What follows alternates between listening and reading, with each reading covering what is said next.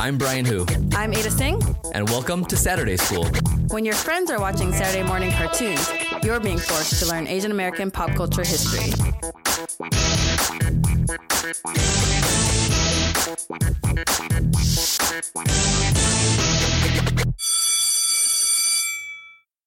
Hi everyone, welcome back to Saturday School. Today we're talking about the 2015 film Female Pervert by Ji Young Lee.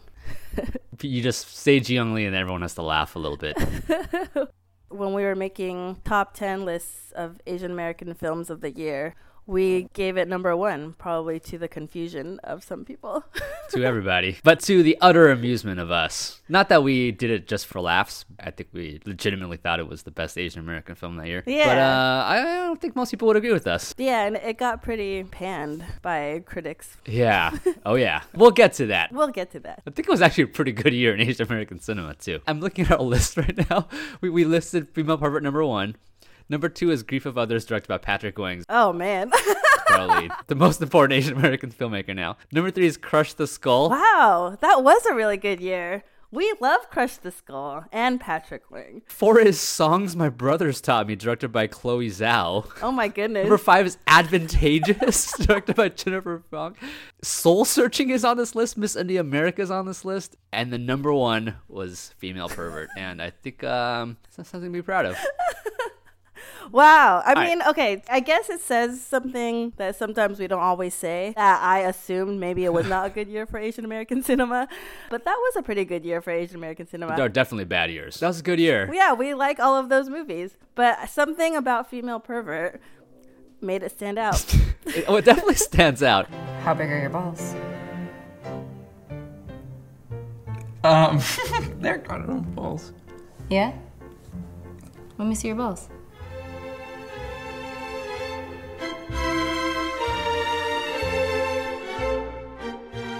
I think sometimes with Asian American films, you get really excited because it's kind of like a mainstream film that you like. And you're just like, oh my gosh, I can't believe the quality is there. Yeah. I think Crazy Rich Asians is a little bit like this. It's just like a Hollywood romantic comedy. And you've never ever seen that with Asian Americans before.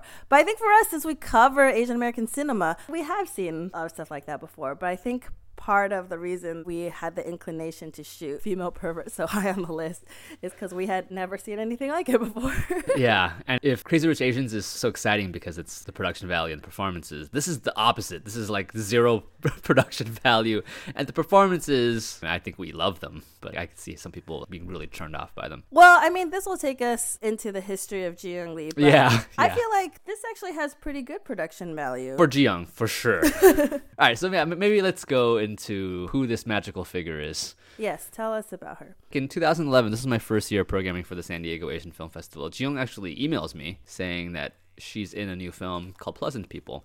I think it played Slam Dance. Yeah, I think her films are popular in Slam Dance. Yeah, they're very Slam Dance kind of movies. So like if Slam Dance is the independent but Hollywood adjacent festival, Slam Dance is the reaction to that, which is we're going to set up our real estate really far from Hollywood. So films that are a little bit, they don't resemble like quote unquote movies, or they're just about things that are a little bit off the beaten path. So Pleasant People is perfectly pleasant. It's directed by David Bonowitz, who is a frequent collaborator of Ji Young, and they're now married. I didn't know any of this back then. Ji Young just emailed me saying she's in this movie. What stood out was Ji Young as the lead actress playing a character named Ji Young. She just didn't look and sound like anybody else I'd ever seen in an American independent film before. Wait! I have a rock in my shoe. Hold on! What was she saying? She's a liar. Don't even talk to me! I don't even know what to say to you sometimes, Ji Young. I mean, it helps that she is Korean American. This is in Atlanta. She's a musician. And it's about like trials and tribulations in love. And then her songs in there were fantastic.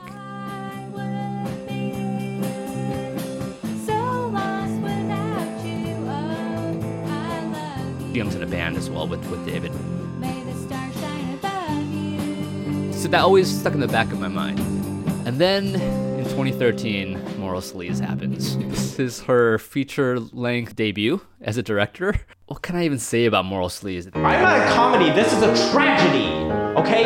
This needs to be fixed, and I don't know how to fix it, and you are just sitting there playing with panties. It's under 70 minutes. She's a director, but she's also the lead actress, and she just can't believe how strange the world is around her. You just annoy me, and you make me mad sometimes. And she has just this way of going through life just in utter shock that everyone is ridiculous and stupid. So I don't eat meat or animal byproducts, but I do eat fish, so basically anything without legs. So can you eat snakes? And yet we don't necessarily think she's necessarily smarter than anybody else, but it's just hilarious to see her kind of react to the world. And most of all, it announced really, really boldly a completely new voice in Asian American filmmaking. The film did not really play well or very many places. I think it played some underground film festivals. Just folks who are just turned on by things that look really strange. I remember like even at our film festival, the majority of us loved this movie to death.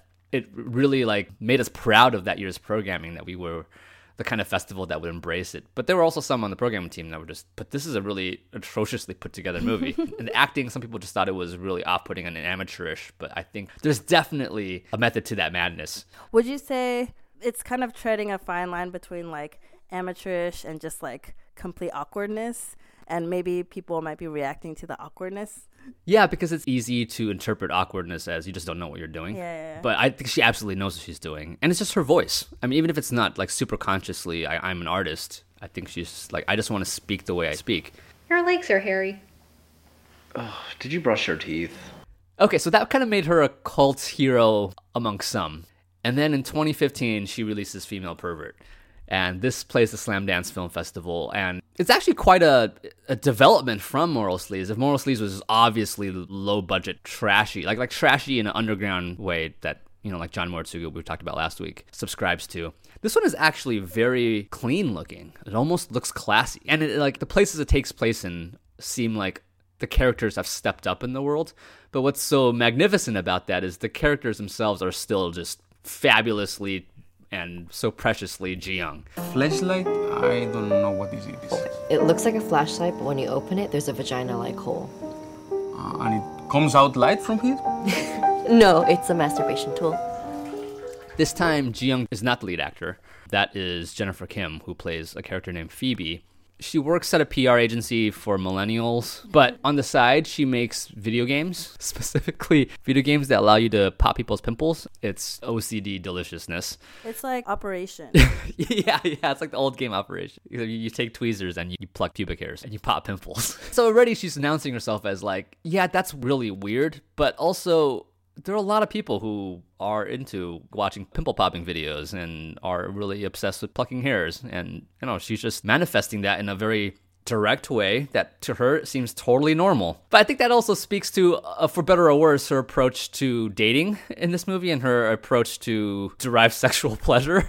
The movie is called Female Pervert, which I think actually doesn't do the film justice. I think that's like, spells it out a little too directly, or maybe overemphasizes the perversion of it. I wouldn't really call Phoebe a pervert. She has very specific things that she knows she wants from men. Like popping pimples is a very specific kind of pleasure. And her problem, or what gets her into trouble, is that she just asks for it. She just directly basically requires these men to play along with her, and it scares them off. And that's just what happens throughout the film. Well, I think you're kind of overselling her normalness. Okay, yeah, I think you're right. So why don't you counterbalance that with another perspective? Because it's true that she just has these desires, but I feel like it's a play on what you always see with single women characters, where it's like, why can't I land a guy? They're always interested at first, but then something happens and then they run away. Whereas in most movies, it would be like maybe she scares them away because they know that she wants marriage and babies. Yeah, you know what yeah, I mean? Yeah. Normally, that would be the reason that the lead in the romantic comedy is having problems. But for her, it's not just that she is asking to see men's balls. Pretty early on in a relationship. There's like social cues. Exactly. Well, that's what I'm getting at. The problem to me isn't her sexual perversions. It's her antisociality in terms of how do we interact with people who you're trying to go on dates with. There's nothing normal about that. Quote-unquote normal. We should explain what a theremin is, because I learned what it was from Female Pervert. Oh. Wait a minute. It's an instrument that plays certain kinds of creepy noises in old horror movies. It's a rod that picks up certain kinds of electric signals, maybe? Yeah, depending on like how close you are to it, and usually you use your hand. Yeah. But she finds other instruments to play this instrument. Yeah, and that's the opening scene of the movie. The opening scene in the movie is this guy is like watching her play the theremin and so impressed. But then she like pulls out a dildo and is like, why don't you play with this? I'm not comfortable with that. I'm like, I guess you could argue it's one of those things where it's like, yeah, if like you didn't do that on the first date, or you know what I mean? Or it's like, you know, or there was like some sort of trust involved. You know, you need some sort of like trust and playful. You know what I mean? Yeah, I think you're right that if you knew somebody already and then they ask you to do that, I think that'd be different. Because also probably because you would have picked up on the fact that that's probably something that they would be into. So the whole setup that doesn't really get elaborated in the film, but which I think is very clear, is that all these men who are white are kind of entranced by this Asian girl who's very good looking. And they probably have certain ideas about what an Asian woman is into. So I think that that's also where the surprise comes from. And then why they want to flee, because they're like, I did not know you were like this. Yeah, and I think part of the reason that certain critics might not consider this a full-fledged film is because the plot is a little bit just like watching her date a series of men in succession. Yeah. And it is kind of funny. It's very funny. I mean, it's not very long. It's only 63 minutes. And it's not just your average white guy. It's a very specific kind of white guy. There's one that she meets as part of a Murakami book club. The kind of white guy that would be part of a Murakami book club. But he's like the white guy that comes into the Murakami book club and then he suggests that they read Lolita instead. Yeah, he suggests Lolita and she's like, oh, you like Lolita, eh? Because she's usually completely unimpressed with the world. Like, she doesn't smile very much and it's so hilarious. And then she kind of perks up to the idea of Lolita. And in our minds, we're thinking, we know how this is going to turn out. And that's exactly how it turns out. And it's very fun to watch. It's all interspersed with scenes with her therapist. So we know, I mean, part of it is that she thinks that all these men that are interested in her are not very, quote unquote, open-minded. So, like, I think that's what excites her about him. Like, oh, maybe he'll be open to doing these, like, sexual acts that I'm interested in. Which are, and again, like, they're very minor acts of perversion. They're very innocent, and I think that's what makes her so endearing too. One guy gets scared off because she wants to watch him pee, and then she takes a picture of him. Whoop, whoop. Hey, occupato. Your pee smells like asparagus. Okay, that's creepy. Close the door, please. So, I mean, it's borderline because she doesn't always ask for consent. But she just assumes that, finally, it's a guy who gets my world and I can just do it. And she's disappointed. Yeah, but I think for me as an Asian woman watching this, I think part of the reason you don't feel that sorry for these guys, even the nice ones, because a lot of them are very nice, most of them are nice, is because they clearly are just looking at her superficially. They're ignoring all of these obvious things, like when she asks really like weird things, like they just shrug it off like, oh, she's just a cute Asian girl, whatever. And then when she like does something to them, they're like so shocked and run away. And you clearly didn't like care about who she actually was. You clearly had an idea of her, and that's what got you in trouble. So maybe you should learn from that. Yeah, there are plenty of signs. We're laughing along with it. We see all the signs. Is that problematic, though, now that I think about it? Because victims of predators, a lot of people are like, why didn't you see the signs? But I feel like this is like very innocent. Like, it's like, oh, I don't know. Am I just defending her? I don't know. Well, so I think that she is a very problematic character, and we shouldn't condone folks who are going to just grab what they will. Yeah, but I think that in those moments, we are not cheering for her. Like, we are also just as taken aback by her. Yeah, I mean, I think that's why I thought you were like overselling her normalness in the beginning, because we're not like entirely on her side. I mean, we're kind of on her side, but we don't want her to hurt people. And we don't want her herself, but we see that she is constantly being hurt. And I think that you're getting at like what I think is really brilliant about the film, which is this could have easily just been like, hey, let's just watch this hilarious person. And I think that would have been the problem. But instead, like, you do get the sense that she's really, really sad. And there are constant hints to the fact that she was in a recent breakup. She does see a therapist. She knows that she's got issues. She's aware of this. And I think the film is aware of this too. And I think a great moral center, if there is one, is the cameo by Ji Young Lee in the film where she's just like, you guys are all crazy. We don't cheer for any of this. And neither is the therapist. The therapist is hilarious too because she's like completely given up on her. Her interactions with the therapist are just the therapist being disturbed. Like, I can't believe you exist. Like, why do I have to have you as a patient? Yeah. I mean, the therapist is truly terrible too. It is kind of funny that the reviewers hated it so much. The Variety one said, more creepy than quirky, this aggressively eccentric indie comedy is a ponderous laugh-free zone.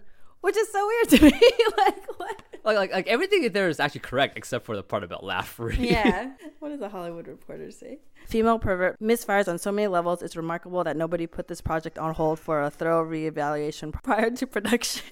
Oh my goodness. I mean, just knowing how Ji Young works, there was nobody who could have told her, no, this is completely her project. This is a truly independent project that was very, very low budget. I think her Kickstarter said it was for $6,900. Oh, yeah, $6,900. Because she just really wanted to say it would cost $6,900. It may have cost even less than that. They probably just spent most of the money flying out the actor Jennifer Kim, who's really good in this. She's great, yeah. And when I first heard about the movie, I was scared that a Ji Young Lee movie that's not starring Ji Young Lee would not make sense because it's so about her voice, but it totally works. I'm looking at the Hollywood Reporter article now. It's kind of saying that, hey, this movie doesn't even have any sex scenes. Yeah, It doesn't yeah. have a single makeout session, and therefore makes it tame. And I think it sort of also speaks to, like, people want to see that kind of thing. Like, I think the reviewers want titillation, where this is about not getting any of that. It's about frustration, and it's about like feeling alone in one's own supposedly perverse mind, but in her mind is completely normal. Like, can't you see this is all really great? Why are you all ignoring me? Right. So I would say like the reactions of her to the world and the world to her are absolutely hilarious, and that's what we're laughing at throughout the film. It's not necessarily the actual things that she wants to do. Yeah, and it's also kind of interesting that it elicits such frustration and judgment from the critic. As if the critic was one of the white males that came in expecting something that they shouldn't have expected. Oh, there it is. There it is. I think you just unlocked the mystery. Yeah, they probably just saw like a pretty Asian girl on the cover, and it's called Female Pervert. That this is gonna be fun, and it's not the kind of fun they were expecting. And that's not her problem or our problem. So when this movie came out, it played Slamdance, which is pretty prestigious and should launch you into a long festival life. And it didn't really do that. Like, it played a few festivals throughout the country. We played it at the San Diego Asian Film Festival. No other Asian American film festivals played it, nor have they ever played any Ji Young Lee film. She's just not part of that scene, apparently. And I kind of get why. I mean, maybe they watched Female Pervert and said, this maybe celebrates a sex offender, but No, I don't think so. That's a great misreading of the film. Or they're just like, this doesn't showcase the positive side of representation. The same problem that John Moritsugu has. And if so, if she's a new John Moritsugu, then that's a wonderful thing. And I think it says a lot that she hasn't been embraced as much as she deserves. And then it only makes those who love her value her even more. Yeah.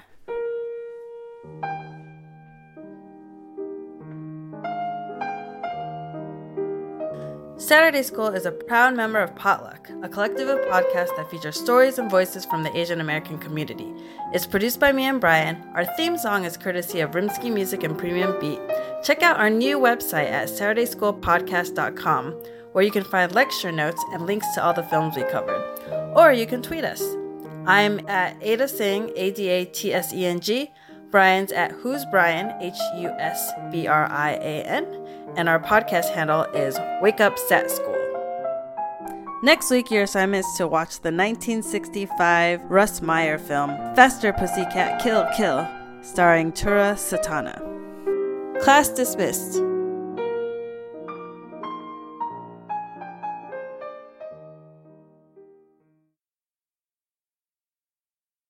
Should we talk about the farting? There's great farting in this movie. I don't think we need it.